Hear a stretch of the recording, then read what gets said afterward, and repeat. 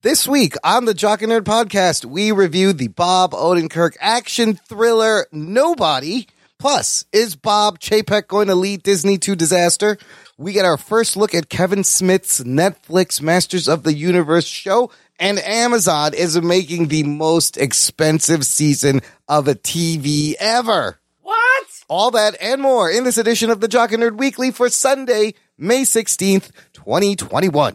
This is Norm Macdonald, and you're listening to the, hang on, I got it here.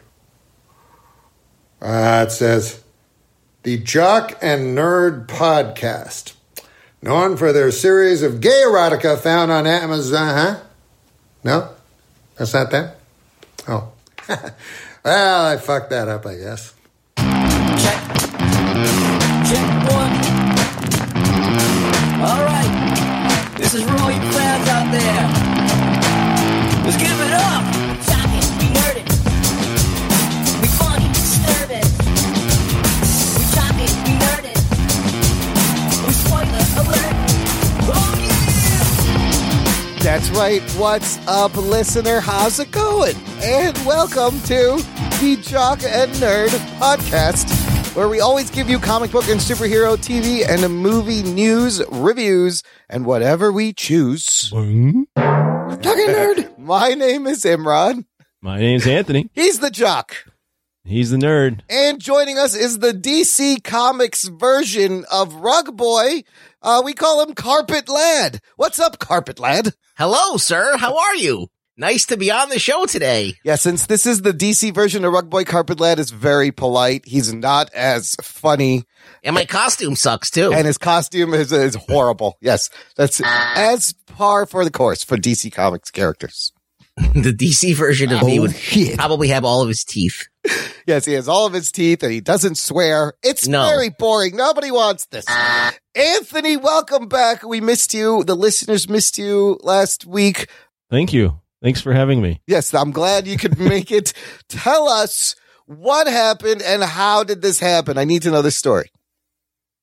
What happened? What do you mean? Last week, why couldn't you make the show?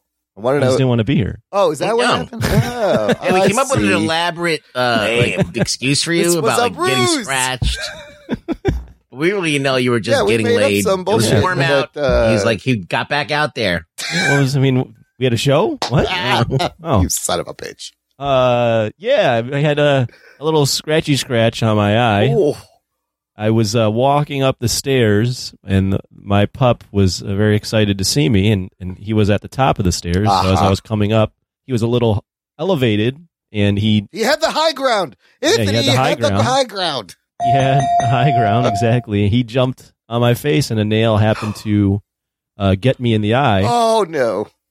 At first, I just thought it was like a normal eye poke. So like for a bit, it was just like kind of like painful, but not like too bad. And then later on in the day, it was just, one of the most terrible pains I've ever had in my life. Probably every 20 minutes, just shooting pain in my eye. Oh, damn. So, yeah, I had to go see an ophthalmologist or an optometrist, and they had like a scratch on the eye. Luckily, it wasn't like in the middle, but the eye is pretty, there's a lot of nerves there apparently. So, you think? Pretty painful. I had to avoid like light and look like Stevie Wonder for a little bit in my own place. So, that was fun. Just a lot of eye drops and turn all the I was lights walking around off with the patch at first, Nice. and they were like, "We don't do that anymore. No. Not supposed to do that." So I got quickly scolded to not wear a patch. Is it politically incorrect? Why? I thought it was a cool because you can trap bacteria in there. Okay, I get it. Yeah. Okay, that's good. I'm don't picturing wear the patch. I'm picturing this whole thing like Jerky Boys thing. Like my eyes, I can't see so good. What happened? I gotta sue everybody. Messed up my eyes. Is it 100% better now, or I feel good. pretty much normal now. So it does heal pretty quick as long as you don't get a infection in there. So Ruggs, that's how something like that could happen. He's like, how would something like this happen? Yeah, I actually heard about that because I was so bored last week in the dark that I decided to throw on the Jock and Nerd podcast. Yeah, sorry. Well, I heard Ruggs ask how something like that could happen, and that's how it did. Yeah. So well, good. You guys did a decent show without me. Oh, thanks. Yeah. Oh, yeah, that's nice. Also, it wasn't the same, but yeah, it wasn't the same. But the show goes on. Also, trim the fucking dog's nails. How about that?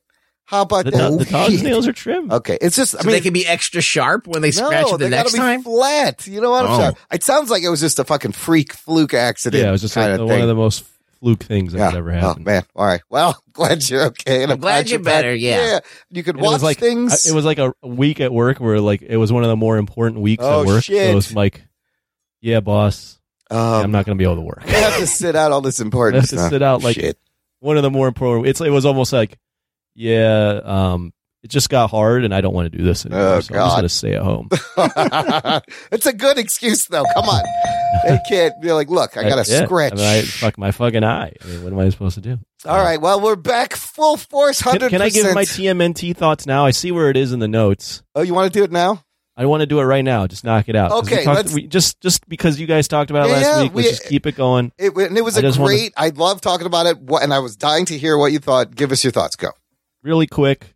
Well, I always liked Teenage Mutant Ninja Turtles. Was a big fan of that movie as a kid. Had owned the VHS. That one and part 2. Part 3 I knew as a kid sucked, even then.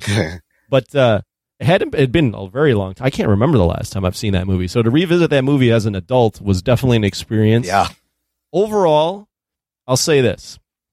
As you guys kind of mentioned, the live action suits and them doing martial arts in those suits is still freaking amazing. I mean, I don't know how they pull that off. And it's the fact that it's on, all of that is on screen is amazing. 70-pound suits and they're doing fucking roundhouse kicks. Crazy. The script is much more horrible than I thought it was as a kid. The script and the dialogue is fucking really bad at times. I mean, there's like some weird decisions. April O'Neil, like the middle where she's at they're in this like dilapidated farm that she owns that looks run down, and then she's drawing pictures of them, and that's like narration for what they feel. Yeah, she's an artist. Strange. Yeah. I mean, what? She's an artist? What did this happen? I don't know where that came from. And like the shift into like Splinter's gone the whole time, and like they should be sad, but they're still cracking jokes. And, like, but then like there's like some really cool stuff. Like there's some really cool tonal shifts. Like Shredder, anytime Shredder's on screen is freaking like super ominous. The opening shot with Shredder, you guys didn't mention this, but the opening shot where he walks in and it's the long shadow. Yeah, great. And the camera like pans on like some sort of wire, like comes all the way down behind him, around him, and then in front. Yeah, is like one of the most epic entrances for a villain you'll ever see. True. That's all on camera. You got that one. Yeah.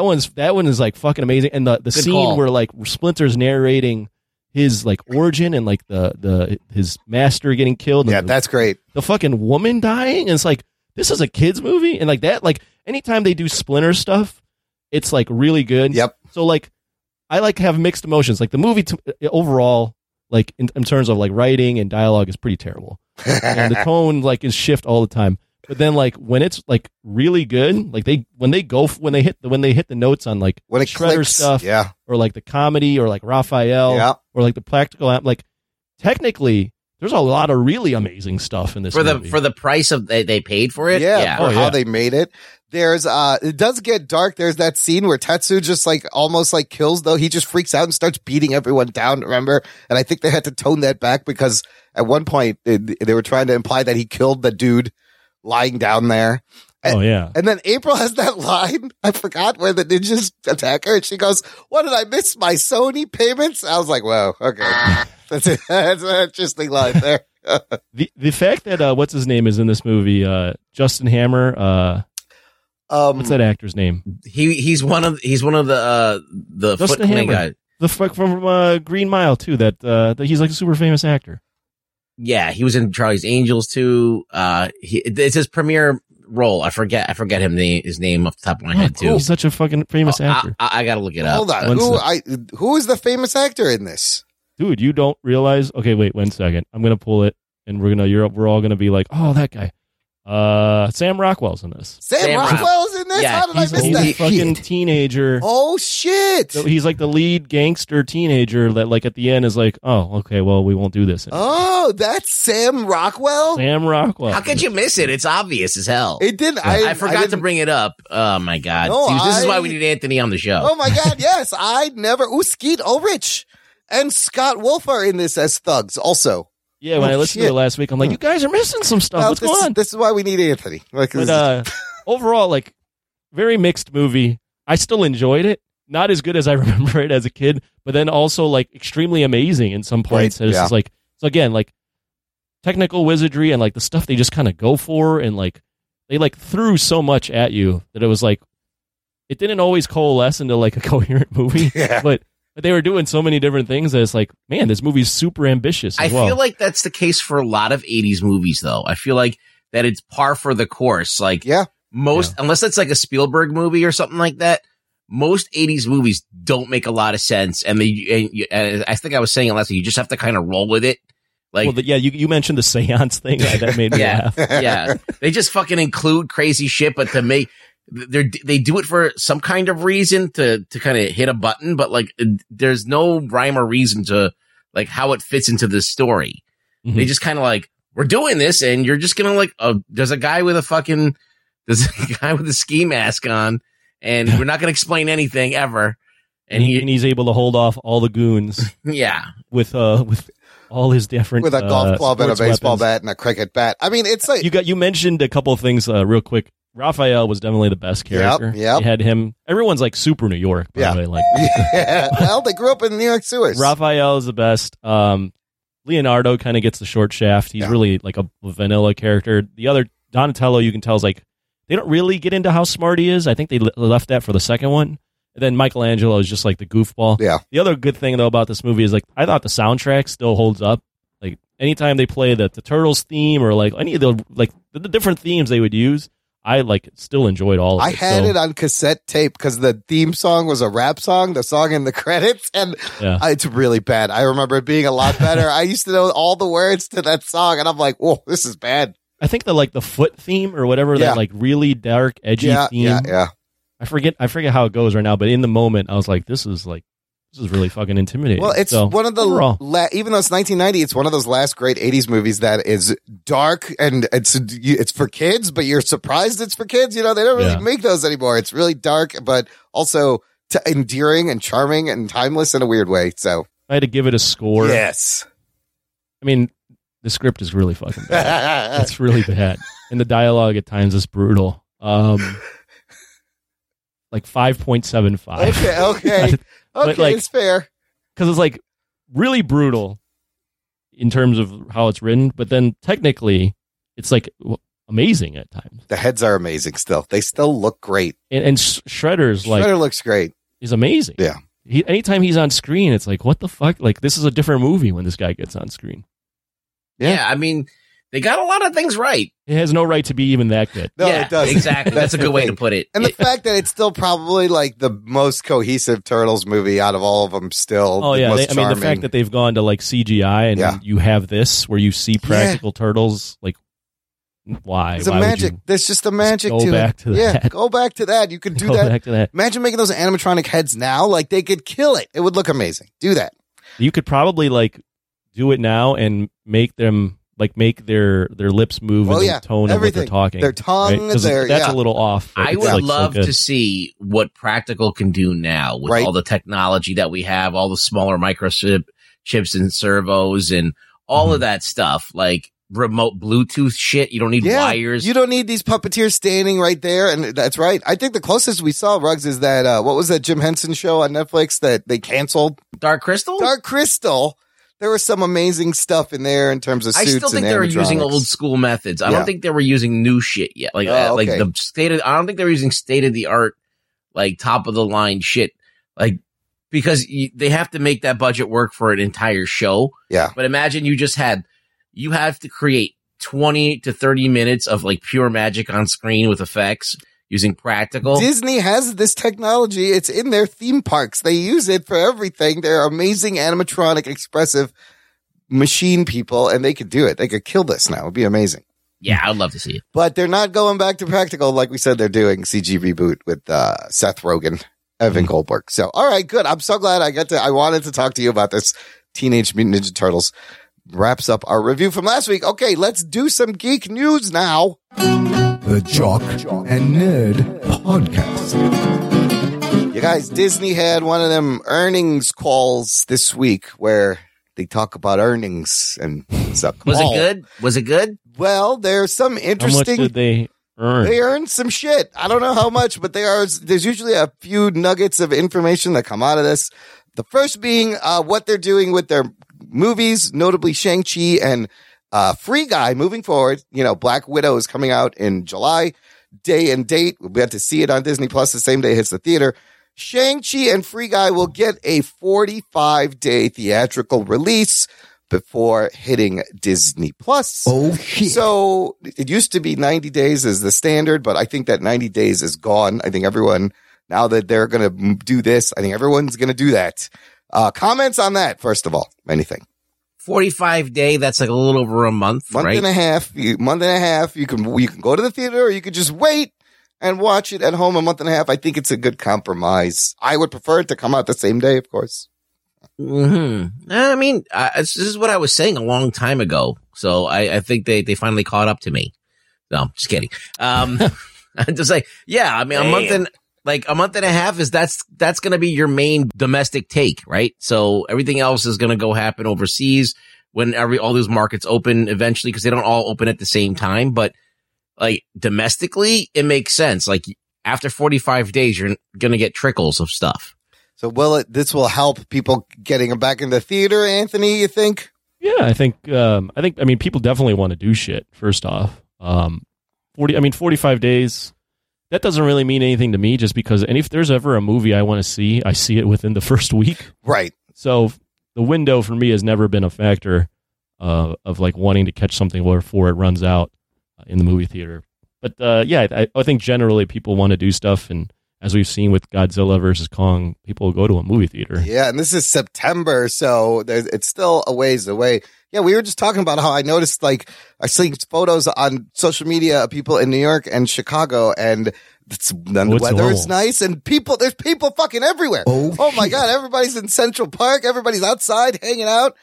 It's strangely I've normal. been out. Yeah, it's pretty normal. It's crazy. And Seems normal. You know, and then combine the fact with the CDC just said, hey, fuck it. It's over. You got a vaccine? Take your mask off. It's done. You can do whatever you want. It's over. Back to normal, people. Open up. I guess that's such a strange thing to me. It is a very strange thing to say after they have been giving us these measured, slow updates throughout this whole thing. And suddenly they're like, take it off. We're done. Now, can I ask some obvious questions? Do you think that they knew that there wasn't really a big deal? Or is it really true that these vaccines are just so amazing that Bill Maher got it, and and the Yankees got it, and it's like this news coming out at the same time, just so weird. The vaccines are amazing, but then people are still getting it, like the Yankees and Bill Maher. People are still getting it after they were vaccinated. There is breakthrough infection. That's what it's called. Yeah, and but they're saying that it works against all the variants. It's good enough if you study it or if you look at the stuff, they say it's good enough that even if you get it, you won't have as severe of a sickness, and that if you have it and it's like no asymptomatic, you have a low chance of spreading it. So yeah, your load is small. You have a small load. Is what they say. Viral load. I got a small load over here. My problem is I have this little white piece of paper with printed ink with some ink writing on it that I could make it in Photoshop in literally like 5 minutes. At this point, how is anybody enforcing this fact? No, you can't. So at this point, everyone can do what they want. It's just an excuse to say you're vaccinated, take your fucking mask off, go on with your life. Great. I may still wear my mask certain places. I still think definitely don't trust people on a plane. I think if you're in public transportation, in a hospital, you have to. Yeah, you have to. We still can't. We should have been wearing them anyways on planes in these public areas, I think. Anyways, how did we get to this? Sorry, my fault. You did it. I did it. This is your fault. Other thing that they mentioned on the earnings call, Disney Plus has now reached 103.6 million subscribers. Oh shit! Sounds like a great number. However, Wall Street analysts didn't think this was all the growth that they were expecting. Their number was they thought they'd make 109.3. So it's a little bit different. 103, 109.3. They mentioned the other thing that happened recently is Disney Plus had its first price increase. It went up $1 in the US to $7.99. They did also get 20 million subscribers in the last quarter of last year. Oh, shit. Unbelievable. But this slowdown seems to be affecting all the streaming services as Netflix gained, in comparison, same quarter one, only 4 million. new streaming wanna know why? subscribers. Why? What's happening? People are going outside? People are going outside. People are going outside. I think that's what's happening, as we That's just talked about. It does seems like there's a correlation there. Yeah, it does. Okay, that makes sense. People are tired of being inside. It's nice out. Yeah. They're vaccinated, or they're claiming they're vaccinated, or they don't give a fuck about being vaccinated, and they're going outside. So these services got this bump, but they have to expect it to fucking level out of now course. back to normal, obviously. Yeah, so they said they're still on track to reach their goal of 230 to 260 million subs by 2024, the end of 2024. Ruggs, any comment on the number of subscribers? Is it enough? Too much? Too fast? Too slow? Too much. I think it's too much. I think less people should be Yes, subscribing. everyone cancel your I don't know. It sounds fine. I mean, it sounds like normal. I mean, look, how much can they get? There's only so many people in the world, and so many people give a fuck about watching movies. Not everyone cares about watching TV and movies. Yeah, so. Netflix sitting at what, like 200 plus million. So there's I have a Disney question for you guys Okay. before we move on. Disney. Yeah, I got more Disney news. Go How ahead. is Bad Batch? Bad Biatch is pretty good. I'm Bad digging Biatch. it. It's a Snoop Dogg's first show. I made that I can't joke. see Anthony watching it, to be honest. No, I don't know if you or the Anthony will enjoy it. Well, that's off of like Clone Wars and whatever the other one was, right? Yeah. So Rebels. I haven't seen those. So You don't really need to see those though to enjoy this. I've seen a little bit of Clone Wars and Rebels. I haven't seen the whole thing. But I think you could still follow it because they set up these characters pretty well. Is it good? It's good. I Yeah, like it's it. good. I like But it's the reason why I'm saying you probably wouldn't like it is it's very boilerplate at this very moment. Yes, exactly. Yeah. And I don't know if it's going to grab you. I don't even know how much it's going to change. And I have a feeling it's going to get less boilerplate as we get into it, but it seems like very generic. So it doesn't have anything that really pull you in. And it doesn't, and there's no like, really big characters that you know from Star Wars lore. Right, This is kind of like this side group Yeah. of, you've seen the Bad Batch in something else, or maybe you haven't ever seen They've the Bad been Batch. in something else in Clone Wars? Yeah, they've been in the Clone Wars, and that last one with The last Ahsoka season. Tano.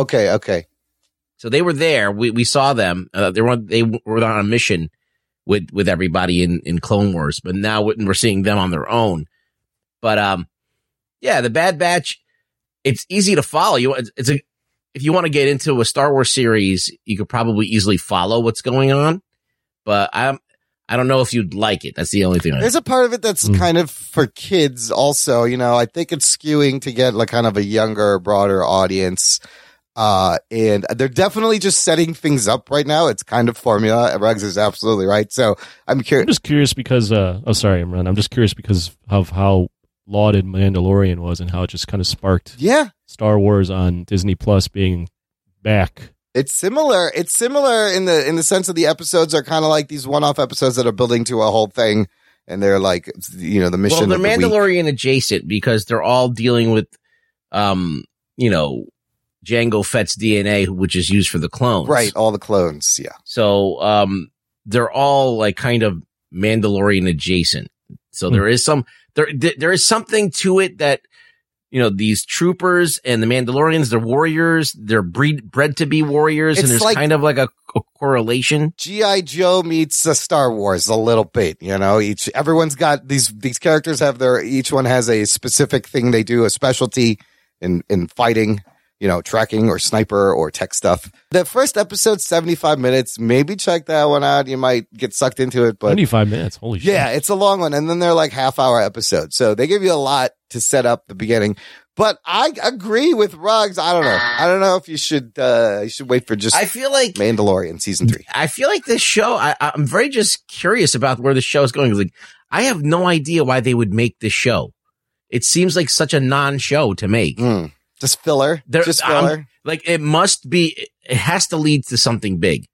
And if it doesn't, then I'm going to be like, why did you make this show? Well, the live action shows, can point to lead to something big. I don't know if these animated shows can just be like whatever, like in their own little pockets, but maybe it is leading but to no, something. like even It's canon Rebels now. Yeah, it's all canon. Rebels and Clone Wars, They did it gave stuff. you Yeah. Ahsoka Tano Yeah. fucking fought Darth Vader Yeah. in the, all right. There's all the stuff that ties into all this other stuff in Star Wars that's major. So here, even though we have Order 66, which is a major turning point, Yeah. and we do have the Emperor, And I think we do have Darth Vader in this too. No, I think but after he's not Darth Vader yet. This is I thought this is in between episodes 2 and 3. Oh, is it? Because doesn't it start at the end of the Clone Wars? Yes, at the end of Clone Wars, Order 66 is and then that's when he starts going bad. Oh, bad. Then, maybe he is Darth Vader. I don't know. No, he is Darth Vader because if Order 66 is given, that means that all of the Jedi have to be killed, and there's still Jedi in Return of the Sith. Right. So this is so maybe we can see Darth Vader. A Darth Vader world right now. Okay, so maybe he'll show up. That would be cool. So yeah, and plus the last thing with Ahsoka Tano and Darth Vader, that whole thing, they were in that same timeline. So obviously Darth Vader exists there. So, right. Okay. I'm wrong. So we're in Darth Vader. Wrong. So there is a possibility of Darth Vader and some of the other characters still being around. Okay. Well, I'm in. So like Obi-Wan could still be around, and I think Star Wars fans are enjoying it.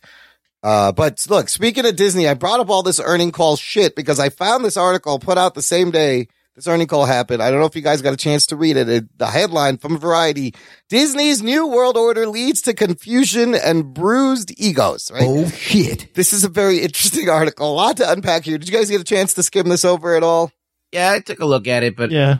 What, Anthony, what did you get from this article? There seems to be, it's a transition year. We talked about how Bob Iger this year stepped down as CEO. Bob Chapek stepped in. Iger still in the background as chairman of the board as Bob Chapek starts to take full transition this year. Now, Iger did a lot of shit. We talked about the last decade, what amazing things he was he's the done. acquisitions man. He was the acquisitions man. He got, he put his faith in Kevin Feige. He launched the MCU. All the shit this guy loves to support the creative. Everything starts from the story, the creative, and they build everything that way. And he's streamlined the company in the past 10 years, right? Let's not forget, he's the guy who took out Ike Perlmutter. He took out the committee that was like in between things. But you make him sound like he's a fucking hitman. Well, he took out a lot of auditor. Like the auditor, he took out a lot of unnecessary bureaucratic levels so that things could be worked on better and streamlined and come out faster. Right now, this article describes Bob Chapek's way of doing things, and it kind of sounds like it's the fucking opposite. Oh shit! And he's going backwards. What did you think of this article, Anthony? To be honest, other than the fact that it's just a new leader, so obviously things are going to be different. I didn't really make anything of it because at the end of the day, it didn't really, I think I would care more if I saw some effect of what was happening on screen, but I don't know that I've seen anything different. Well, here's the thing. You won't But maybe once we do, maybe then we could comment on it. But other than that, it just sounds like a lot of people complaining about someone that's different in the role, not leading the way the other guys led. Well, here's the thing. If this guy starts... Again, it doesn't affect me. I don't care, but really. If this guy starts to fuck up the process that's worked so well that in 4 or 5 years, we will see huge effects. Yeah, then we could point back to this article. But now it's just like... It just seems like a lot of drama behind the stage that I don't really care about. Yeah, they don't get along. But my question is, Bob Iger set up this thing, he streamlined the way things are done, and then he's stepping down, you come in, why would you undo that? It sounds like Bob Chapek is adding things back in and removing power from the creatives back to the executives and the corporate level. Ruggs, what is your take on this? I don't like too much corporate oversight. Yeah. I feel like that the guys in the suits don't get anything. They just look at charts and shit and they guess. And so as much as possible, I want them not to be involved. So I'm not really that pumped about, Chapek's ways of doing things. But as Tony said, when we see how it affects the films and we'll see. I'm pretty sure it's going to be bad. So I don't think it's going to be good. He could be leading them backwards into a disastrous path here, because people are like, it's so different here than 6 months ago. It's become convoluted, and nobody knows, who reports to what. So it just sounds like a nightmare. Well, you asked the question, and I wanted to kind of address that. Like, basically you're saying, why did this new guy come in and rock the boat, right? Yeah. Like, why did he not just keep everything the way it was? Yeah. It's been going smoothly. And I would say that I think a lot of guys that get up to, that want to be leaders of gigantic companies like that, not only want to like lead, but they also want to put their stamp on things. Okay, yeah. And, like, who wants to be the guy that just like copied what the guy in front of him did? Plus, I mean, Right. Chapek got this in a really bad position where it's in the middle of the pandemic and they suddenly shifted everything towards streaming and Disney Plus, and you got to launch this thing. That's a hard job. However, Yes, I mean, I think what I would say though is like, I have no idea how it's going to play out. It might play out terribly, but I think like if he's a guy in his position, he goes, "You elected me to be like, or elected me, but you chose picked me, yes. I earned this, Yeah. whatever you want to Yeah. say that to this position. Like, let me lead how I want to lead, right? Like, you can't if you're the top guy and if you got promoted to that spot, are you promoted to that spot to be like someone else? No, you're promoted to because you earned it and you did the things that you would do to get to that spot. What's interesting is I was listening to John Campea talk about this story, and he mentioned that where did Bob Chapek come from? You want to look at his pedigree, what he's done. He used to manage the parks, and if you ask the hardcore fans of the Disney parks, they will point to him and say that guy fucked up the parks, right? So this is not a good trend already, and now he kind of gets this position. Also, it's funny, Interesting. Alan Horn, who's the head guy, he is going to step down and maybe replaced by another Alan Bergman. So Disney just replaced people with the same first name because it's I easier think to that's the way remember. yeah. We need a new Bob. Oh, They just, if Bob's and Allen's, I don't want to have to remember another new name. We need a Chuck. Is there a We have a Chuck Chuck. out here? We got one in accounting. Well, put a Subaru on him and send it's him up here.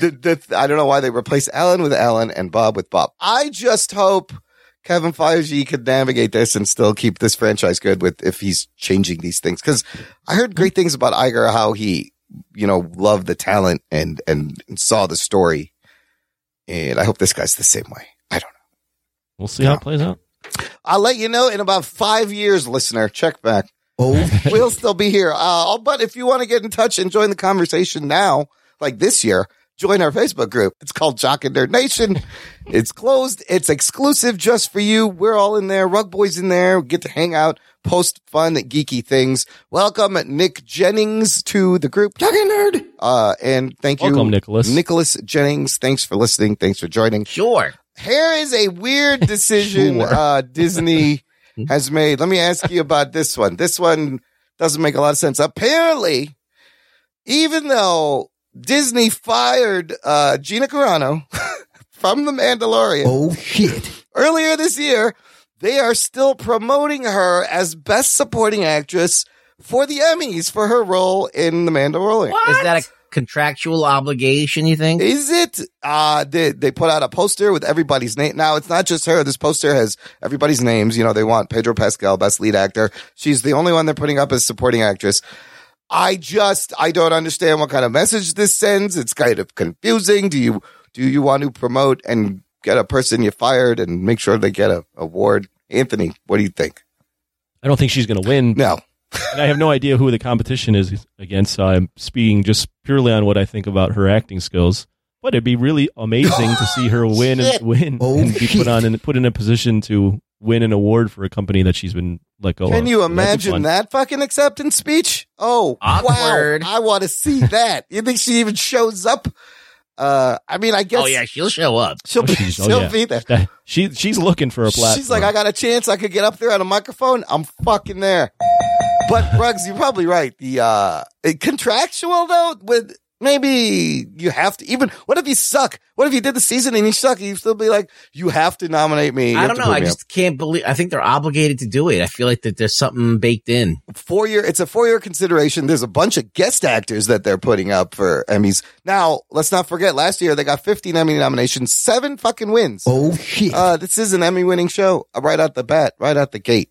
So we'll see July 13th if the Emmys fall for the Gina Carano bait. I don't know. That's a weird one. Here's another good story about a new director that you all love, Anthony. We love Regina King, directed One Night in Miami.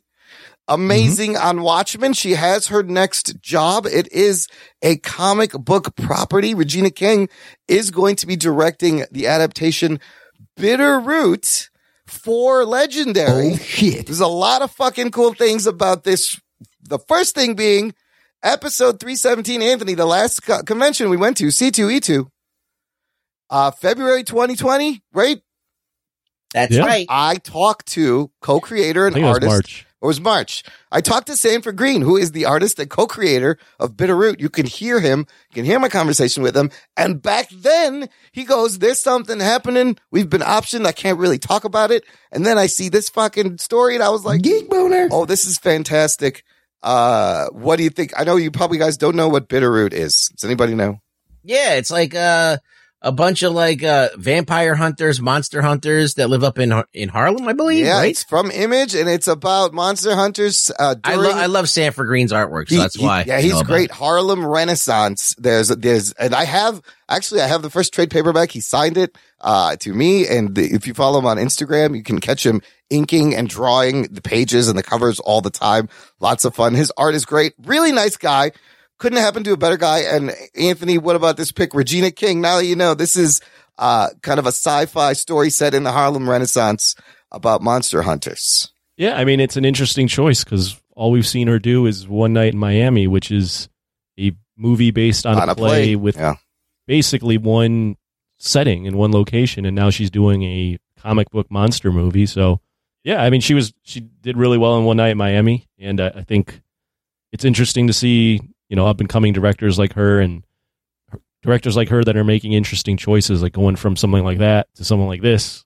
You know, it reminds me sort of, not on the same level, but it kind of reminds me of like Chloe Zhao doing Nomadland and then doing Eternals, where it's like, oh wow, like I would not expect you to do something like that. But I feel like this might be a little bit more like her vision, though. I think. Yeah, definitely might be her vision, but definitely seems like just the atmosphere in Hollywood is a lot of directors are able to kind of play around in different sandboxes. So should be interesting. It's open. Yeah. So Ryan Coogler, one of the producers, there you go. Set in 1924. They're saying it's kind of a Get Out meets Blade the Vampire Hunter. That'd be awesome. Right? It's set in 1924 during Harlem Renaissance, tells the tale of Sangrius, a family of once great monster hunters who face an evil that descends upon New York. It is an Eisner nominated comic, very great, good comic book. You know that Coogler's that Proximity Media. Yeah, that's his They studio. did a big deal with like Disney, right? Oh. Remember we talked about that? Yeah, they Where They were did. going to produce different That's things right. for Disney Plus and all their different. So you might see this on like Hulu or something from With Disney. Legendary producing. It's interesting the Legendary picked this up. I don't know. Maybe I remember that deal of mentioning Proximity Media and different things that they were going to do. And again, the trend of people finding these comic book IPs left and right now and making the craziest things has become normal. So it's so great. Hopefully it's better than Jupiter's Legacy, right? Oh guys? boy, yes. It can't be worse. Well, I guess it could. It could be worse, right? That one. I watched 20 minutes of that. Did of the you first really? Episode. I Yep. finished it out. Well, I'll talk about it a little bit afterwards. Okay. It's a thing. I don't know how many people are watching. Not many. This next one is for Ruggs and myself and 80s kids who love Masters of the Universe and He-Man. Ruggs, remember they were making a reboot of Masters of the Universe? Again, it was supposed to come out this year or the next year. Yeah, or it's the like a following movie. year. Yeah, So Noah Centino was cast as Adam He-Man in this. terrible casting. Yes. Well, he is in the Black Adam movie, and he is no longer going to be He-Man. Oh, shit. Leaving me Okay. to think this movie probably is never going to get made. Probably not. And you know what? Maybe you don't need to do this in live action, because what we do have to get you excited for He-Man is a first look at Kevin Smith's Masters of the Universe reboot for Netflix. He put out a bunch of stills of the characters. He's saying this show is set up as the next episode in the legacy of the 80s animated series. It's a continuation of that story. And from these stills and the shots, they look like awesome updated versions of the cartoon figures. I think this is going to be really fucking good. Geek boner. I love what I'm mean, seeing already. We really had this like in the 2000s. We had a We great did, Masters of and the it's- Universe yes. reboot. Yes, that one's great. You can always go back and watch it. And yeah, it was legit and it was like serious or whatever. I hope this is in the same vein, Oh, but he's it got also Orko. feels like He's got Orko in this one. Motherfucking Orko. Yeah, it also feels like we've already been here, and I don't know. I'm not really that. I like what I see as far as the animation, and I like what the previous animation company has done, like Castlevania. Yeah, it's like super gory, but I don't think they're going to be doing it with this. I think they're just going to try and do some fan service, hopefully. And well, it is Kevin Smith. He loves the fan service. Yeah. However, I think that's is Castlevania like that one is a little more adult, like a little more edgy blood, like super edgy blood. All kinds of stuff. So this is what I'm hoping. Kevin Smith, clearly, he's talked about he loves He-Man. He's like, our generation, he grew up with He-Man. He wants to make a show for kids that grew up with this He-Man and now kind of want an adult update of this thing. So I'm hoping it does have a little bit of edge and blood, and it is not really meant for kids, and it's meant for... Well, there's a kid's version coming out. Oh, already? It's going to be 3D. And yeah, the designs look very strange. Oh, is it like all sharp and stylized and angular and shit? Probably. Yeah, it looks like Ben 10, and like he doesn't have like his bare chest anymore. He's like wearing like a cut off shirt. It's just weird. You could see it if you look it up. It's going to be on Netflix. It's called I think it's called Masters of the Universe or something. I don't know what it's called, but there is a second show coming out also on Netflix. That's not confusing at all. Yeah. I think it's going to be, I'm excited for this, whenever this comes out. I like the character designs. Yeah, the design looks great. I think the drawing looks great. I mean, there was a shot that was on getting a lot of memes, which was all of Tila and her crew. Yeah. They're all jacked. Yes. And I'm like, okay, we've seen this with the Amazons. We've seen this, but like, it just was like, I mean, He-Man is jacked, so why shouldn't everybody else be jacked? The Sorcerer is not jacked. This comes out July 23rd. Is Orko jacked in this? Orko is not jacked, but he's a little scarier looking. He's not as cute. Looks more like the ears look more like an elf. July 23rd. This will be released. Masters of the Universe Revelation. Anthony, any comment at all? Do you care? No, I really don't. Yeah, I thought so. We can move on. I thought so. Let's move on. Before we do, listener, if you want a Jock and Nerd shirt like our buddy Joe Henry bought, and I saw him wearing it while he was fucking skateboarding. Oh, shit. It's fantastic, Joe. Amazing. Thank you. He's at the skate park wearing a Jock and Nerd podcast, and all the kids are going to see it, t-shirt. So you can get your own. jockandnerd.com/shop. It's a TeePublic shop. I believe there's sales this week, next week, all the time. Just go there. Check it out. Get some t-shirts. Put it on. Take a picture. Send it to us. And then we will geek boner. We will geek out over it. Okay. I've been dying to bring up this story with you guys, and I keep getting pushed off. Basically, Amazon bought the rights to Lord of the Rings for $250 million a few years ago, right? That was just the rights to make things. They have come out saying their first season, the budget of the first season of this Lord of the Rings show was about $465 million. Oh, shit. Okay. Almost $500 million. One season of television. This makes it by far the most expensive TV show ever fucking made. This is almost 3, 4, 5 times where Game of Thrones ended when they were making their show, what their budget was. My first question, do you think they're going to use this much money is necessary, and will it be used properly? Anyone? I mean, yes. Like, okay. They're going to make dragons and orcs and shit. I don't think they're going to do like a lot of the practical stuff. They're going to just use CG for everything, probably.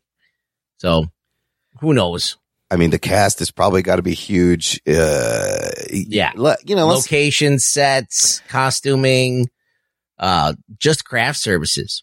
Anthony, we talked about Netflix paid the same amount of money, $500 million, for the option to make 2 Knives Out movies.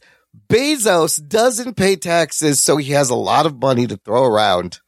Is this a good investment?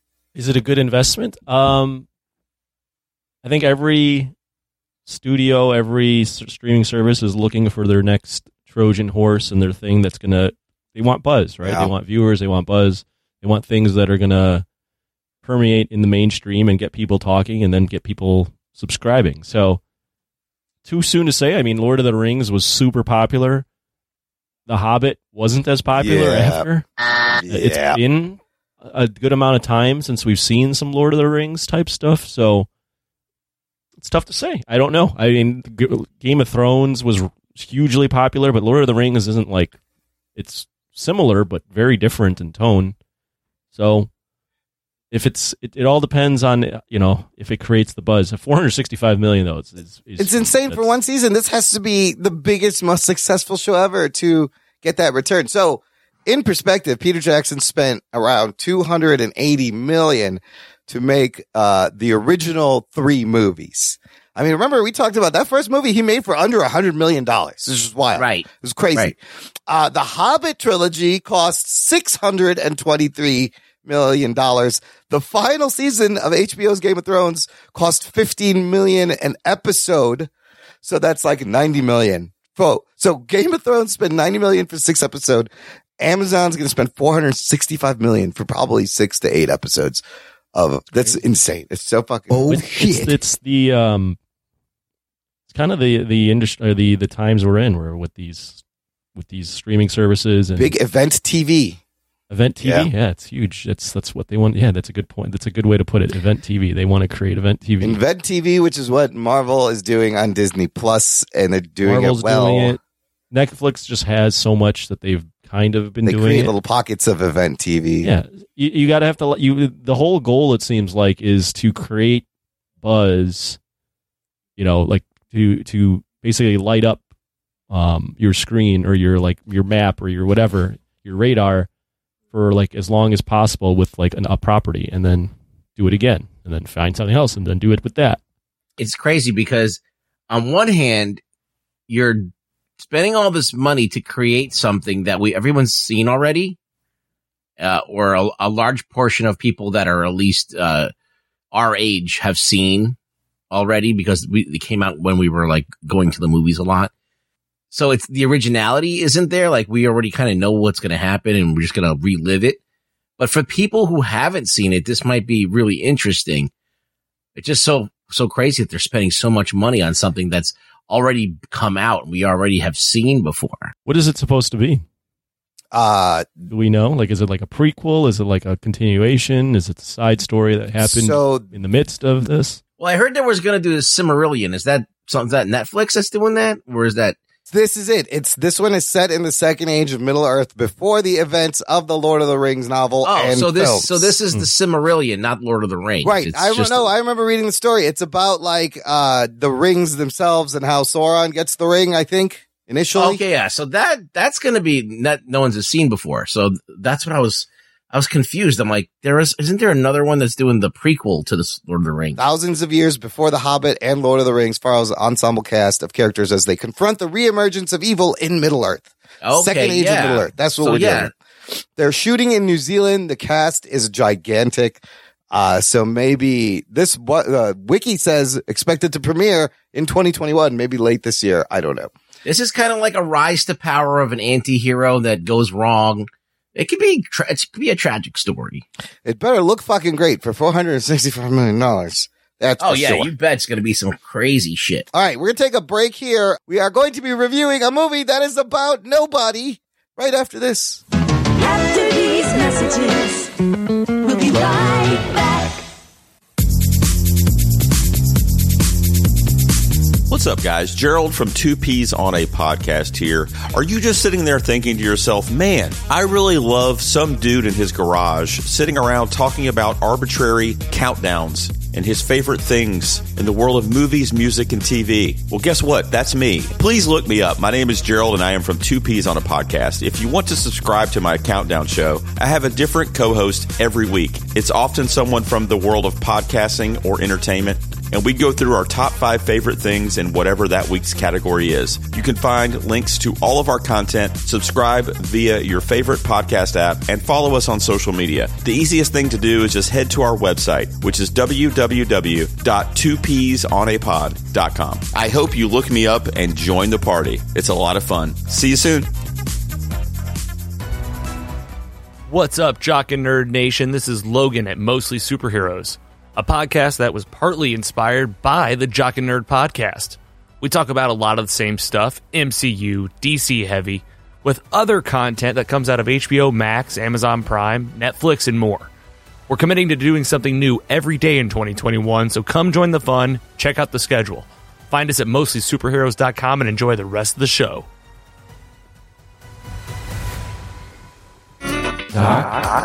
And Nerd. Listener, if you enjoy the show and you get a chuckle entertainment value, if we brighten up your week, if you look forward to the show every week, then I think you should join our Patreon fan club. Visit jockandnerd.com/Patreon. Jockandnerd. And you can support the show. Ensures we keep making the show for as little as $3 a month. You get access to an exclusive RSS podcast feed where there's bonus content, extra content. The shows come out early. There's a sports show, lots of fun stuff there. And we have tiers where you get different things based on the tiers. On the high end, you guys, $30 a month now.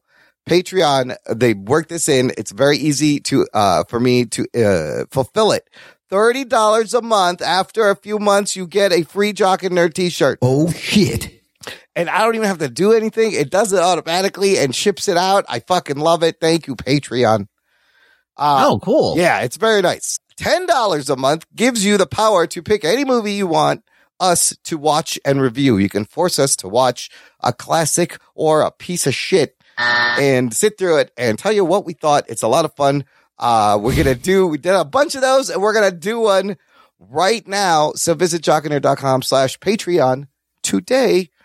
This week's movie review is a Patreon sponsored movie from our awesome buddy, the best listener, best patron, Blake Braden. Oh, really?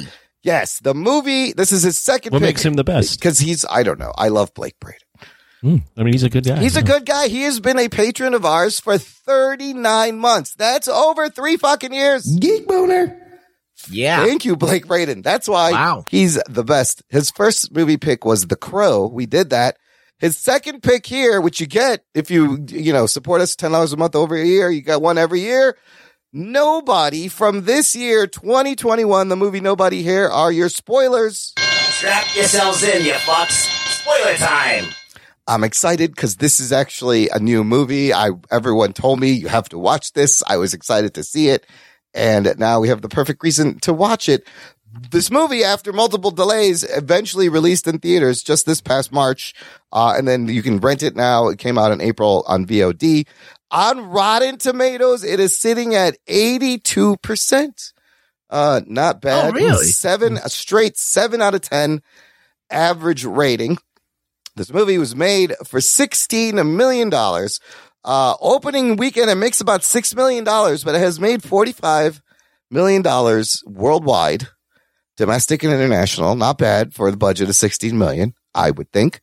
And now here's where things get fun, because this movie is directed by Ilya Naishuller, best known for directing Hardcore Henry. You ever see that? I have seen that. It's a pretty interesting movie. It is a very interesting movie. It is the movie told from a first-person point of view, like it's a video game. You're a video game character, except it's like 89 minutes of this, and by the end of it, it's a little hard because that's a long time. Oh, yeah. It's a long time to watch point of view anything, right? Yeah. But the action... Porn, maybe, if it's 15 minutes. Yes. It's just 15 minutes of point of view porn. The action, similar to Hardcore Henry. Written by Derek Kolstad. Geek boner. The guy who wrote all 3 John Wicks. He's writing the next 2 John Wicks. He actually wrote 2 episodes of The Falcon and the Winter Soldier. He wrote on The Whole World Is Watching and the Power Broker episodes.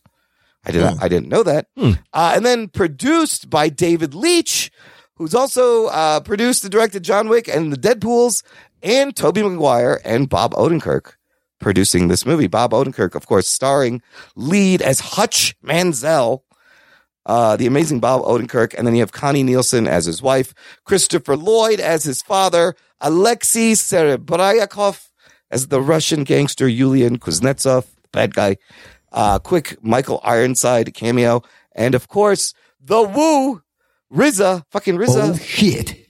Reckon Next represent as his brother, and some other people. Anthony, what happens in Nobody? Nobody is about this man who lives basically just your run-of-the-mill suburban dad, going through life, punching in, punching out, family, wife, seems pretty disinterested in the monotony of his life. happens to get robbed, and it jolts something in him that hasn't been awakened in a while, and he decides to eventually take up kind of correcting some wrongs in the streets. And there's a secret past to this man that we find out about, and by going out and getting on the streets and fighting people, basically he stirs up some trouble with some really bad people, and it just kind of escalates. And he's from there. back in the game. Sounds like another movie. Yeah, it this sounds guy like wrote. John Wick, A little maybe bit. the exact same movie. Maybe some differences. I'm dying to know, Anthony. Let's start with you. What'd you think when you saw the end of Nobody? You know, I mean, it's very similar to John Yeah. Wick. It's similar to like a Taken or like Death Wish, and there's like a bunch of movies where it's like a normal guy gets looped into something, and you find out that he's not a normal guy, or he's like, or more like, or something like a revenge story, and it's just like a guy mowing down people and just being badass, but like also like not looking like Arnold, sort of Yeah, thing. with dad bod kind You of. know. Like Yeah, that yeah. new Rambo movie that came out. Right. So They fuck with the wrong guy. So, Nobody. I liked it. I thought it was, Nice. I didn't even know this movie came out this year. Yeah. I had no idea really what to expect. I like the play of the fact that it's Bob Odenkirk. Yeah. He just it's looks like, Saul. he just looks like such a normal dude. So there's the kind of the twist on that. Like, he just doesn't look like he would be this guy, and then he's just almost kind of a psychopath on his own. At the end of the day, you want to see him like beat up bad guys, it's brutal. You want to see him mow down people, and it provides all that. And I think it's like a little bit stylish in the way it does it. Yep. Music, the way it's cut, and you have some nice cameos and surprises. So overall, I thought it was a very enjoyable flick for what it's going for. Solid. Rugs, opening thoughts. Okay, this movie was made for what, 13 million? 16 million, yes. 16 million. I mean, it's fucking, for that money, it's fucking a lot of fun. Yes, it is. This just proves that you can really take anybody and make them John Wick. Like, you can take, yeah. they can take me and make me John Wick. Absolutely. This blueprint is The better there. comparison would be they could take Imran and make. Yes. Oh, yeah. they- Man, I want to see that movie. I want to see like Rugs, Imran. you the don't, movie. Rugs, you don't remember the student film we did where I had this blue jacket and I was this assassin with two guns, and I remember that. That was Yeah, me. but- That was my John Wick moment in college. I had it. Didn't you get killed in that movie? I did I was chasing the female assassin and she kills me and I fall down the stairs and die. But Like the Joker, yeah. yeah, the I movie. fell down the stairwell and there was like a whole trick shot and I was on the Did you ground. throw yourself down the stairwell? No, it's called movie making. He was not naked in this I movie. know I had my clothes on also, but I got to play Naked like falling I down got to play stairs. like a badass for like one quick second. It was fucking fun. If anybody ever asked Imran to be in the college film, the first thing he's like, "Should I be naked?" You got my clothes on or off? Not even. Do I have? It's like, should I? Like, I should. Can I asked that to people who didn't want me in movies. I just asked that walking around. Got me naked? Oh man, Got me naked? I still would love to see to this level, Imran. If anybody's listening who has the power to make this happen, it has to happen. This is the role that you were born to play. Is this role? Make me nobody in the sequel? Yeah. All right. Yeah, I could be an his even bigger nobody. an The even movie. bigger nobody. It's called Yeah. No One. Nobody 2. No One. Oh my god! But like, it's just fun to see Yeah. that he committed himself to learning the choreography Fuck yeah. and making it happen. I think it took him 2 years. He said. trained 2 years for this movie. That's amazing. And you see it. And it was enjoyable. Look, better than Bob. I like the fucking Russian guy. That guy was fucking crazy. You actually like the bad guy. He was Yeah. crazy. For a second, I wish it was Dolph Lundgren, but like, Oh yeah, almost. that would be Yeah. just even better. Yeah. You know? But this guy was great because he was like, kind of had a gut. He was He liked he to was sing. He old. loved Sinatra, and he liked to sing Yeah, he was like Sinatra old songs. and weird, Yeah, but he was just so like, just ruthless. but then he'll stab that dude in the eye with like, the fucking broken I glass. was more intimidated by this guy than the bad guy in John Wick, the Oh first shit! one. Wow. Yeah, and Anthony, I don't even remember the bad guy in John Wick. So It that's was it was how just another. unmemorable he Yeah, is. it was another Russian guy. They love mowing down Russians. They do love shooting all the Russians. So I fucking love this movie. There's so many things I watched it twice. And because the action scenes were great, and watching it twice, you do get a little bit of different headspace once you figure out what's going on. But this is like a baby brother to John Wick meets a little bit of Quentin Tarantino meets like Home Alone meets Die Hard. Like you mentioned Taken, Anthony. This is better than Taken in the sense that it knows not to take itself that seriously. Well, Taken has so many quick cuts, you can't even watch Taken has the movie. the worst choreography, the worst stunts, the worst cuts, editing. This fucking movie, the action scenes are amazing. Everything is grounded. You could see every move. You can follow it. And you could see he did a lot of his stunts. The bus scene we're going to talk about is fucking phenomenal. The car chase scene, it has it's got great shootouts, hand-to-hand combat. Great car chase scene. It's got everything. And you can follow it. And it is stylistic. And $16 million. $16 million. And I was surprised that Bob Odenkirk, who comes from sketch comedy, he used to write on The Simpsons and Saturday Night Live.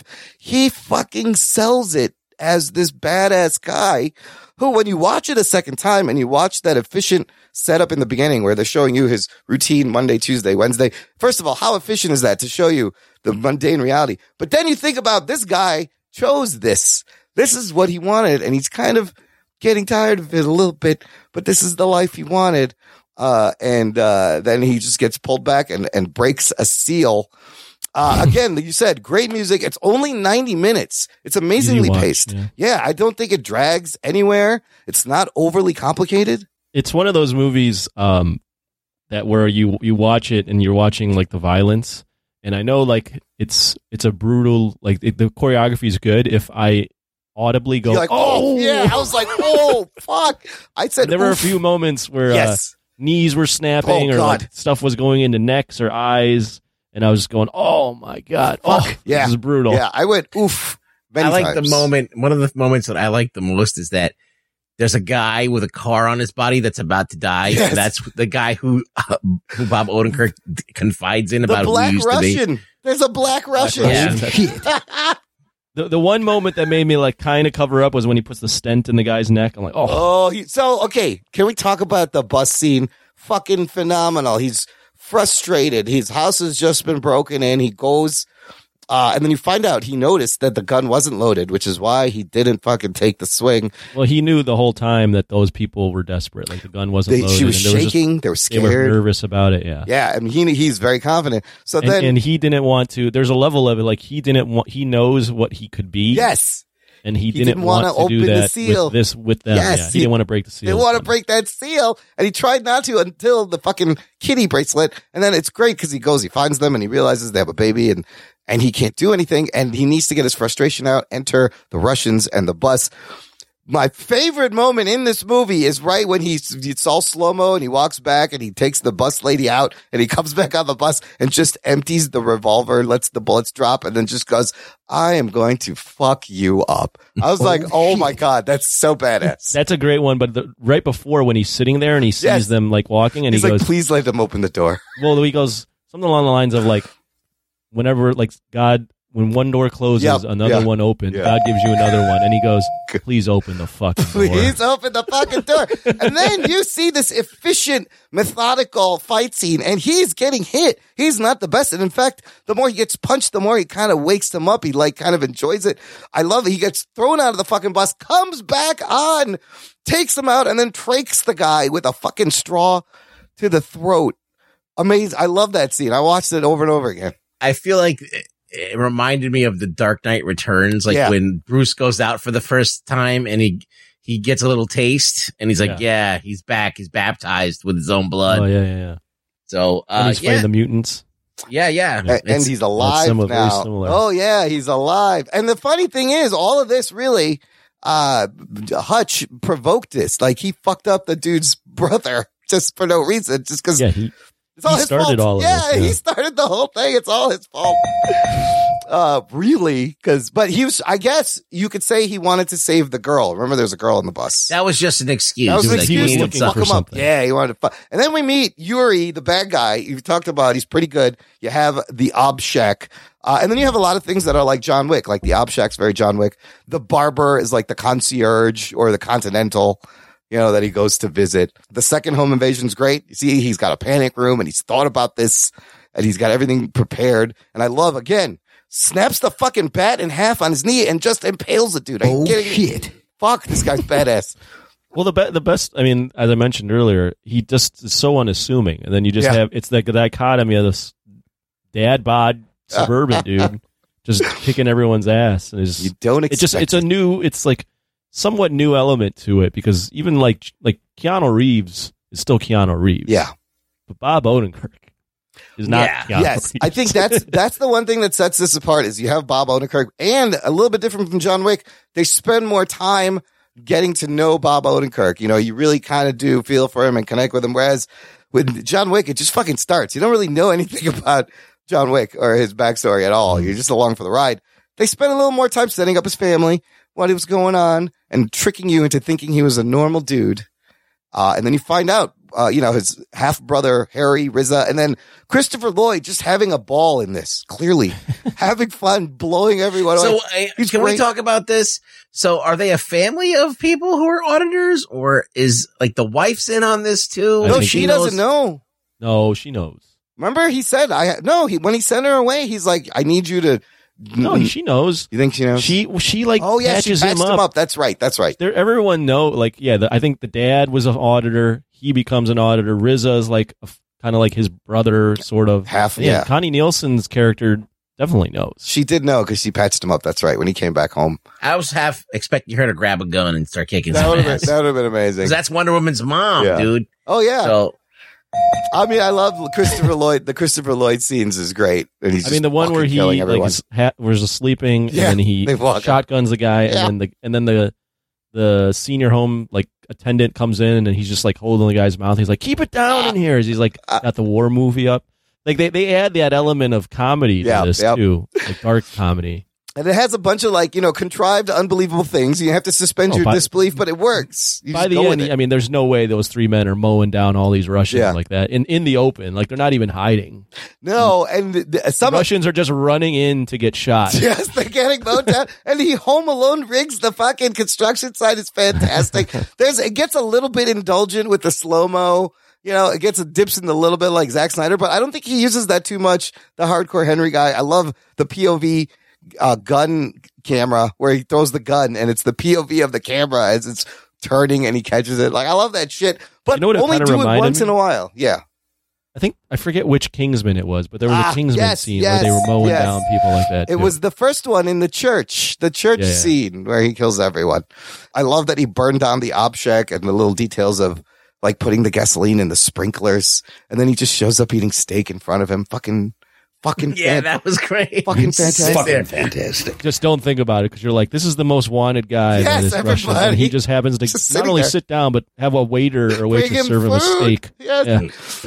Yeah. And the car chase scene also was good. Like it made sense. It wasn't unbelievable, but it was very stylized and contrived, and you could follow it. And so a couple other great things in the end battle when fucking Harry shoots three guys with the one bullet. That's fucking That was awesome, yeah. fantastic and unbelievable. And then how he finally gets Yuri by running at him with a mine and a fucking body shield. Like that's a fucking last Hail Mary call. And Would that even work? I don't know, but how they shot it was great. You saw both of them flying back. Oh, my other favorite line where he gets there and he goes to his dad, "You brought a lot of shotguns." And Christopher Lloyd's like, "Well, you brought a lot of Russians." And it's just kept fucking. And then he saves the cat, and his daughter wanted a kitty. Remember in the beginning? She's like, Yeah. "You should get a kitty." And Well, that cat was up in the ceiling. in the beginning. Remember? That was the cat. Oh my God. All of this actually ties together. That was the cat that she was trying to find in the fucking ceiling. Yeah. I never imagined I'd see Doc Brown just mowing down Right? Russians. With two guns, just shooting Russians. Fucking badass. When's the last time that guy was in a movie that was anything? He was in Things to Do in Denver When You're That's Dead. a while. I think he Christopher shot Lloyd. somebody in that. Yeah. He was doing TV for a while too. I don't know. He's looking old though. Bulk drinks. He's 82 right now.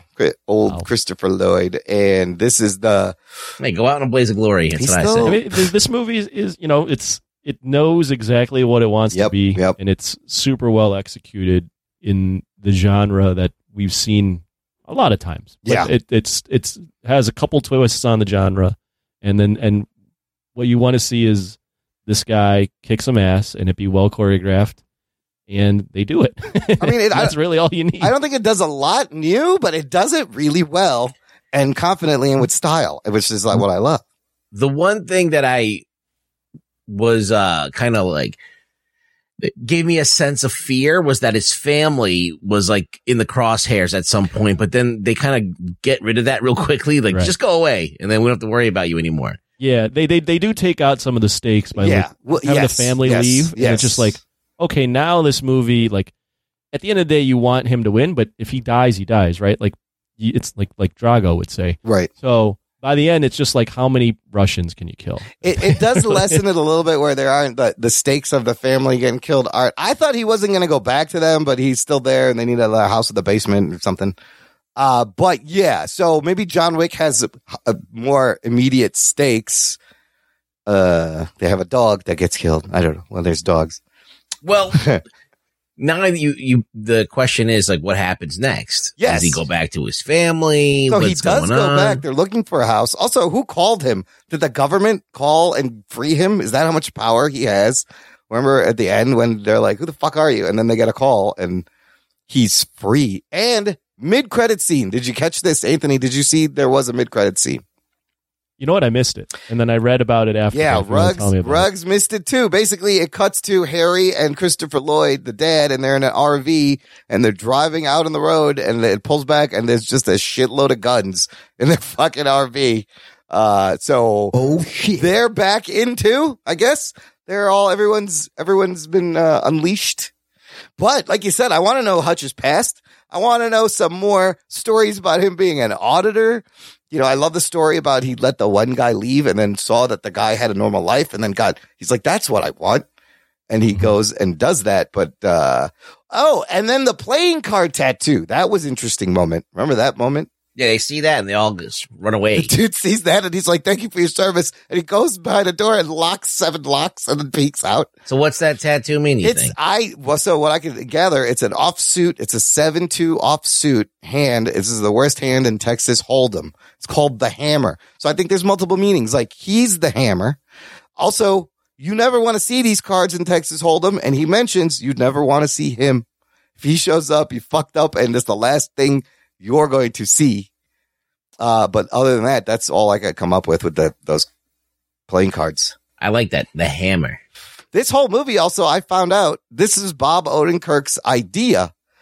According to a Vulture article, Odenkirk imagined a wish fulfillment fantasy revenge scenario after being victimized by home burglary twice in his life. Oh He shit. was burglarized twice. In one time, he actually locked the burglars in the basement until the police arrived. So maybe Odenkirk is a little bit of a badass, after all, in real life. That's cool. Right? This is his idea.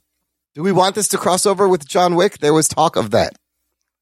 I mean, it can be fun, but I don't know. Yeah, I don't know if it's like super necessary, but Kind of the same guy a little bit, but yeah, I don't know if enough people will like it. It depends on how many people are fans of Nobody. right. I think it's gaining a cult following. I would love to see more. They kind of left it open for sequels and the next thing. Mhm. Because the Russian dude's fucked. He's lost everybody's money. Oh, he's dead also. Oh, that's all done. Yeah, he's fine. He's done. The money's He's finished. Shack's finished and he's dead. You could franchise this. I think it would work. They definitely can make more. Yeah, definitely. I mean, you definitely could do. I mean, John Wick is this. Yeah. is literally right there. They're milking. But They're like making the 5 crux of those. the movie is him coming to the realization that he wants to do this again. So, or maybe every time he's trying to hide in a new community and then something happens, pulls him like out. he's like David Banner in the he Hulk just series. moved on. He has to Hulk out at some point. And then he gets, and then his cover gets blown. They just need that nice music when he's thumbing a ride to the next town. I like the music choices. I thought the songs they use, like when they use Heartbreaker and the Nina Simone song, I thought it all worked. It wasn't too much. Could have been. All right. Anything else before we rate this movie? I think we should just rate this fucking thing. Yeah, it's one of those movies, as we talked about, that it's well executed, but there isn't. Like, it is what it is. It is There's what it not is. like a ton of like dissection you can do in it's terms pretty of like straightforward. plot or like yeah. Technically, it's very well made. What number would you give it, Anthony? 8 out of 10. Oh fuck yeah! That's what I'm going to give it an 8 too. I fucking love this movie. I fucking loved it. And I think we're gonna have a 3-way tie for the first time. Oh, If shit. I also give it an 8. solid pick by Blake Braden, and I want to thank him for picking like a newer movie because that's great and it's something I wanted to watch. So You have to acknowledge the fact this is a low budget film, that the person who wanted to make this movie, which is Bob Odenkirk, yeah, like he worked at it and got the right director, the right people to make this movie, and it all worked out. It worked out. It shouldn't have worked out, but it should did. have, yeah. So Yeah, very now enjoyable. I'm waiting for the Imran version of this Yes, movie, in the guys. sequel. So make it. Add me Yeah. in the sequel. If I have to recommend one thing, Him nobody. Him Nobody. It's going to call called Him Nobody. I'm nobody. Nobody too. I'm Nobody. I'm an even bigger nobody. Coming soon.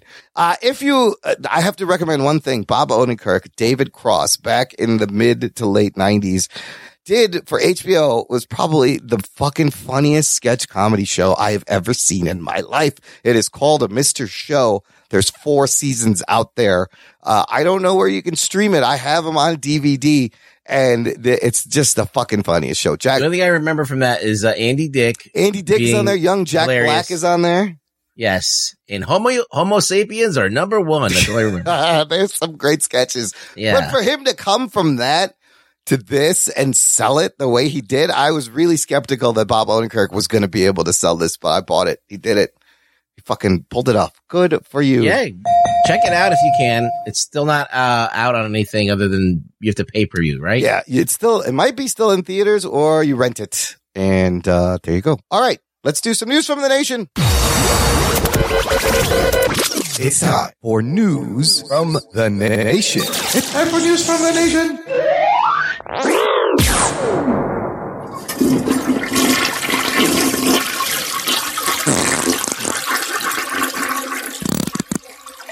It stinks. It stinks. It stinks. Well, this is where I was going to ask Anthony what he thought about Teenage Mutant Ninja Turtles. We already heard that. Knock that one out. Knock that shit out. We have a couple of comments from people regarding the review and the Turtles. John Campbell posted, anyone following the new TMNT comic run, The Last Ronin, it's really dark and intriguing. This thing just came out and it does actually look really cool. It's actually, I thought Eastman and Laird were done with the Turtles. This is actually from Eastman and Laird themselves, and it's like in the near post-apocalyptic future, and there's one lone surviving turtle going on a mission to get justice for his fallen family, and the art looks kind of cool in the Amazon preview, and I'm kind of excited. I might have to check this out. Ruggs, what are your thoughts on this? Well, I did not read it. I do not know anything about it. So I am now tuned into this and I'm going to check it out. So I'll let you know after I check it out. I think it's a 5-issue series, and I think it just came out. Anthony, would you check something like this? What are we talking about? Moving on to the next thing. David Zika also always great with reference links. He should really be our researcher and do these notes for me because he finds great shit. I mentioned all the knockoff things that came out, in the late 80s when the Turtles started. There was one, I didn't get the name. He posted the wiki too. It was the adolescent radioactive black belt hamsters. Oh shit. So, oh shit. Yeah, you see the trend here. It's the ARBBH is not as fun as TMNT to say. And that was by Eclipse and then Dynamite. So this is a parody of a parody of parody, right? And then there was one. This one is a lot of fun to say. Preteen Dirty Jean Kung Fu Kangaroos. That's just this is terrible. This is what people were doing back when this got popular. And then a couple other spin-offs you may have heard of, knockoffs of Teenage Mutant Ninja Turtles that I remember. There was cartoons, there was Extreme Dinosaurs, Road Rovers, Biker Mice from Mars. There was something called Avenger Penguins, Wild West Cowboys of Moo Mesa. This is cows that are sheriffs that are riding horses. Oh shit. The cows are riding horses. Battletoads. Remember Battletoads? Battletoads, obviously. That was a big video game one. That might have been the biggest, most successful knockoff. Samurai Pizza Cats. Yeah, I talked about that last Street week. Sharks were great. Do you remember Street Sharks, Anthony, at all? I remember Street SWAT Cats. I don't think that's No, more I like don't remember any Batman. of this stuff. Cyborgs. What is this? I don't remember any of this. These are all forgotten knockoff cartoons that actually existed. Bucky O'Hare and the Toad Wars. That was the one I was yeah. trying to think of last week. I was like, there's a rabbit one. I can't remember. It's not Bucky Usagi O'Hare. or That was Bucky O'Hare. So, yeah, these right. are all actual things that actually, tried to capitalize on the Turtles.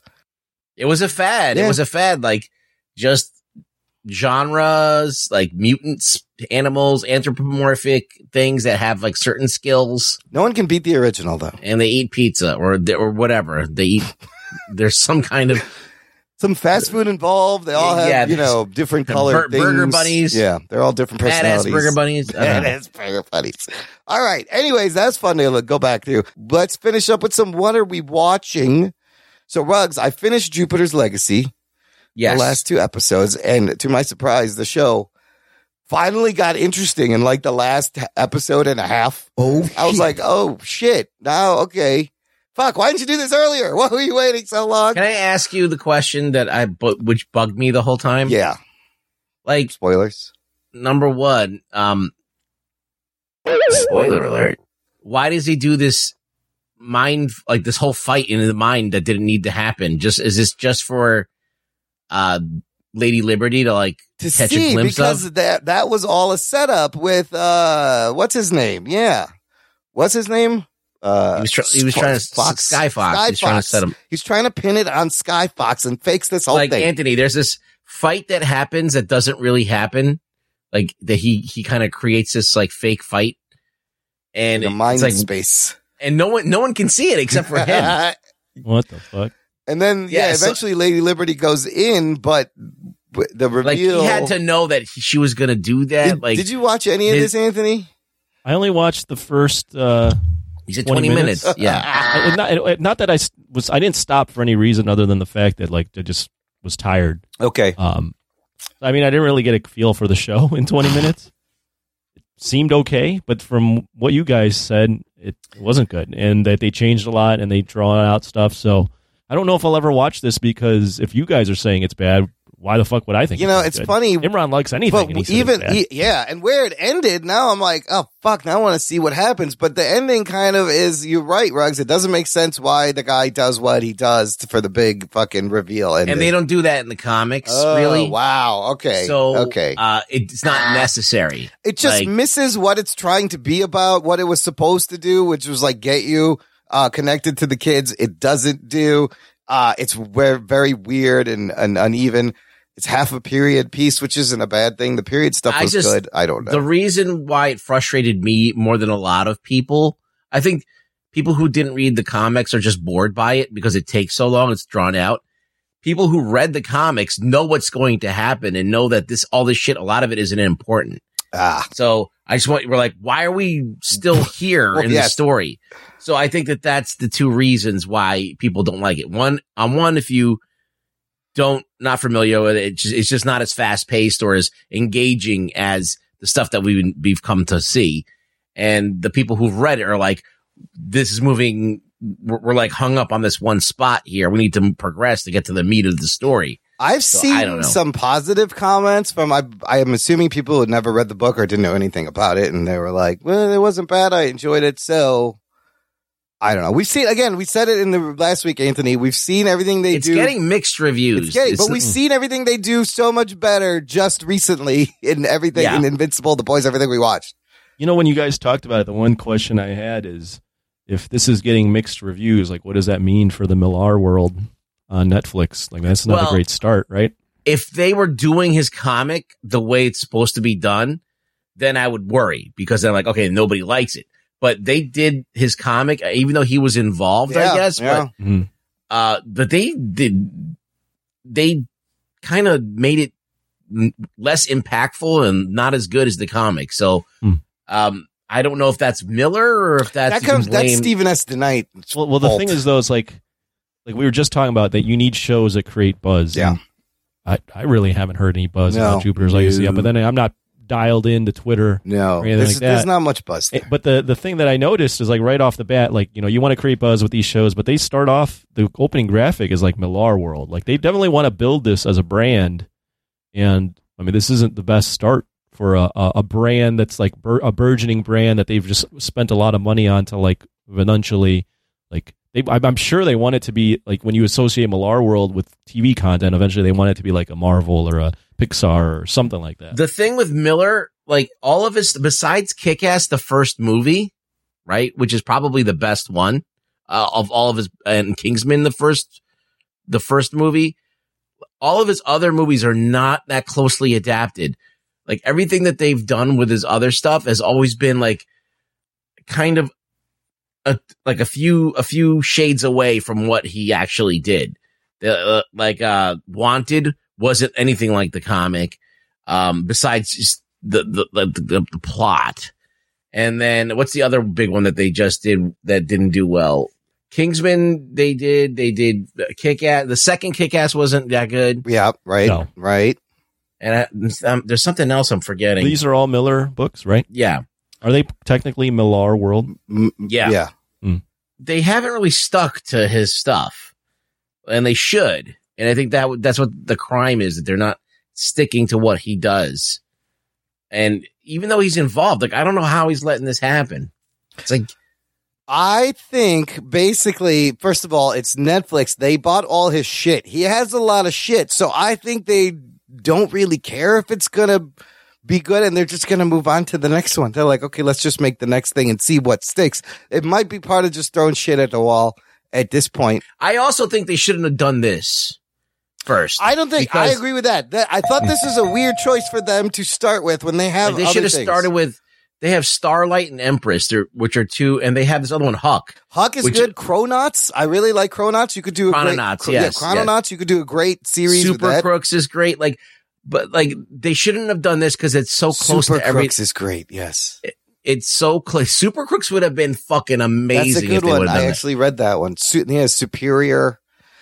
He's got a lot of things, so they just might be like, let's move on to the next thing. This is so close to the stuff to Invincible and The Boys. It's too close. Maybe that's why they picked it, because they're like, and Watchmen. They're all of these kind of deconstruction of heroes and all that stuff and the legacy of what it means.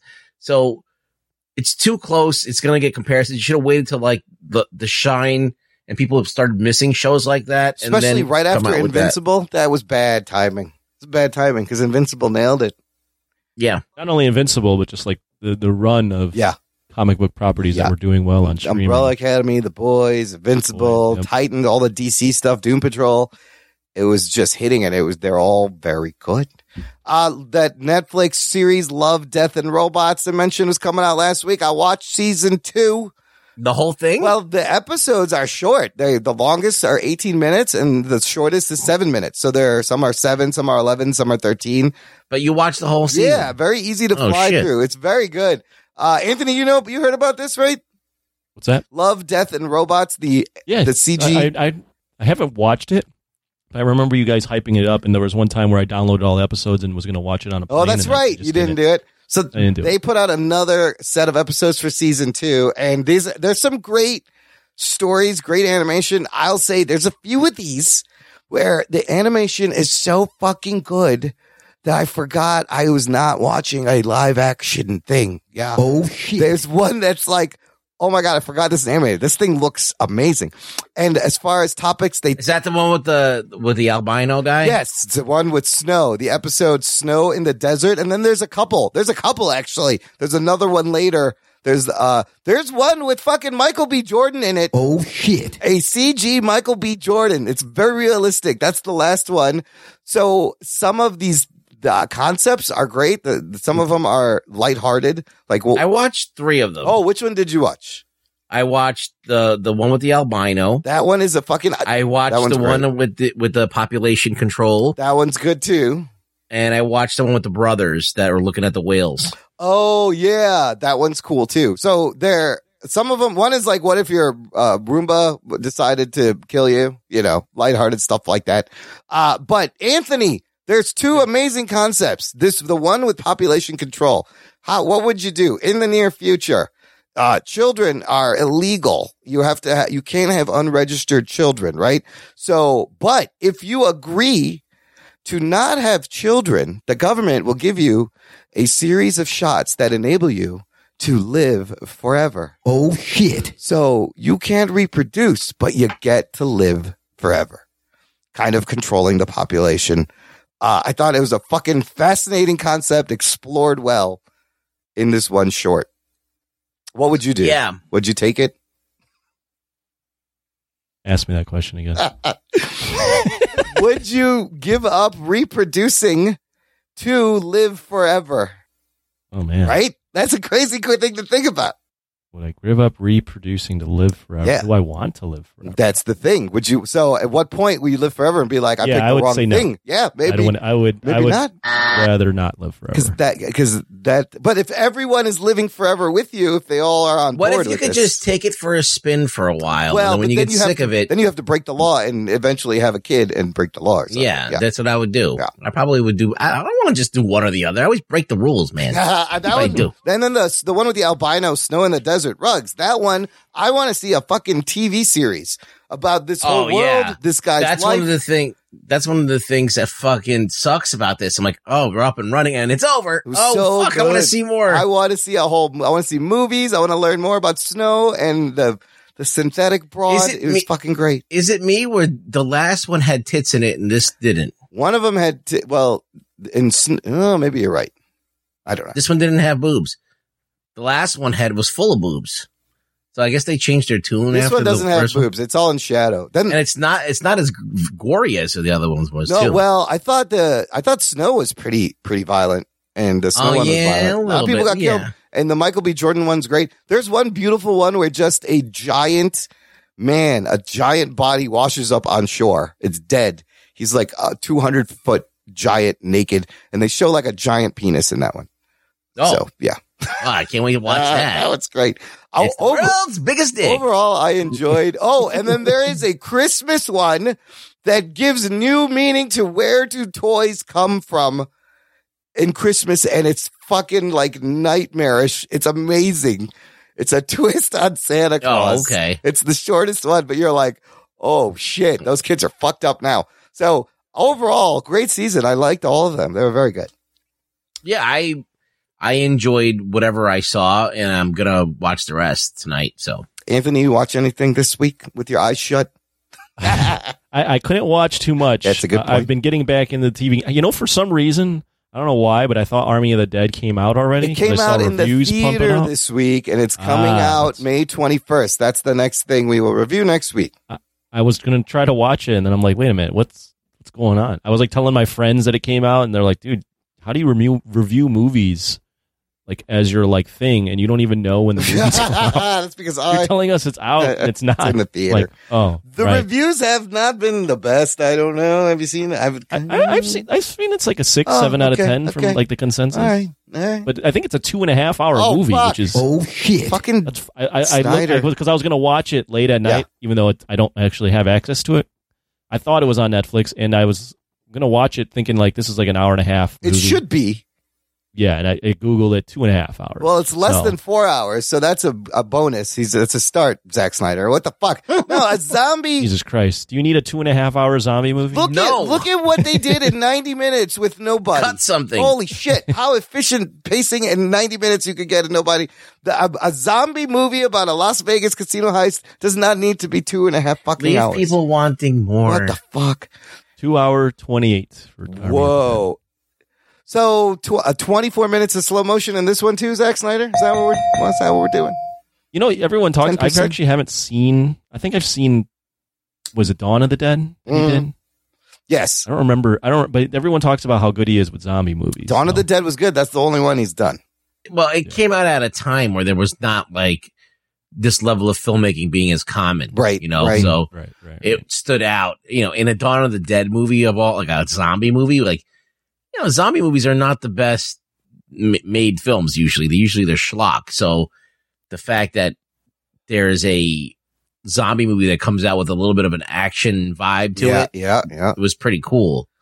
I think this movie needs to do good because I think Netflix may be the new home for Zack Snyder because there were some articles coming out where he said even on the Snyder cut, Warner Brothers was torturing me, and he's talked about how amazing it was working for Netflix. They didn't fuck with him, but that's Warner Brothers. Like they fuck with everybody. Clearly, we hear the stories over and over again. But even on his own 4-hour thing where I thought they stepped out of the way so he could make this, he goes, they're still torturing me. So I don't know. But I think with Netflix, just like Millar World, they'll let him make whatever the fuck he wants. They'll be like, here's a bag of money, Zach. Have fun. We don't care. It's Netflix. We just need shit to throw up there. Yeah. That's my hot take. Well, yeah, Netflix needs, it has plenty of content. They just need they need to up their subscription level. So they just need to find something shiny for people to come and get. Maybe the Snyder Bros will help Netflix out. Really quick. I've been watching Godzilla Singular Point. Oh yeah. On the Netflix. The anime. I use a VPN so I can see what Japanese Netflix has. Oh. And I could actually watch, and they just, for some reason out of nowhere, they just started putting English subtitles on it so I could finally understand it. Oh. Yeah, so that's interesting. So if anybody's interested in doing that, do it. That's just the movie, right? It's the one movie? No, it's like a series. the new anime. It's new anime it's not series. In the US Netflix? Not yet. It's coming out like in June, so it's coming out soon. But like it's already almost done in Japan. VPN is the way to do it. All I can tell you is you need a fucking physics degree because the amount of sheer technobabble that's being fucking spouted out in this show is completely unfathomable. They love the technobabble. It's they're like talking about artifacts and archetypes, and I'm like, are they talking about genomes? Oh my god! It's like so involved. I'm like, I can't fucking make head. I'm just too stupid for this. Wow. Okay. Yeah. Well, Dr. Adam Morris, PhD, can watch it and explain it. Explain this to me, please. What is this? This is all made up. All right, that's it for this week, everybody. Rugs, where can the listener find you online? You can find me on Twitter at ReallyRugBoy. That's where you're going to contact me for anything that you need. Check out our show notes, links to everything pizza there. Recipes. You got recipes? Sandwiches. Yeah. Sandwich recipes. He's got the best sandwich recipes. I got you. All right. For all your food recipes, follow him there. Follow us at Jock and Nerdcast on Twitter. Of course, most important thing, share the show. Tell a friend. Spread the word. Jock and Nerd. Thanks for listening to the Jock and Nerd podcast. These are all dad jokes. My name is Imran. My name's Anthony. He's the Jock. He's the Nerd. We'll see you next time. Goodbye, you. Man, you're amateur. From Carpet Lad. What the fuck is going on here? Get your hand off my penis! Somebody touch my spaghetti! Carpet Lad. Yes, Carpet Lad.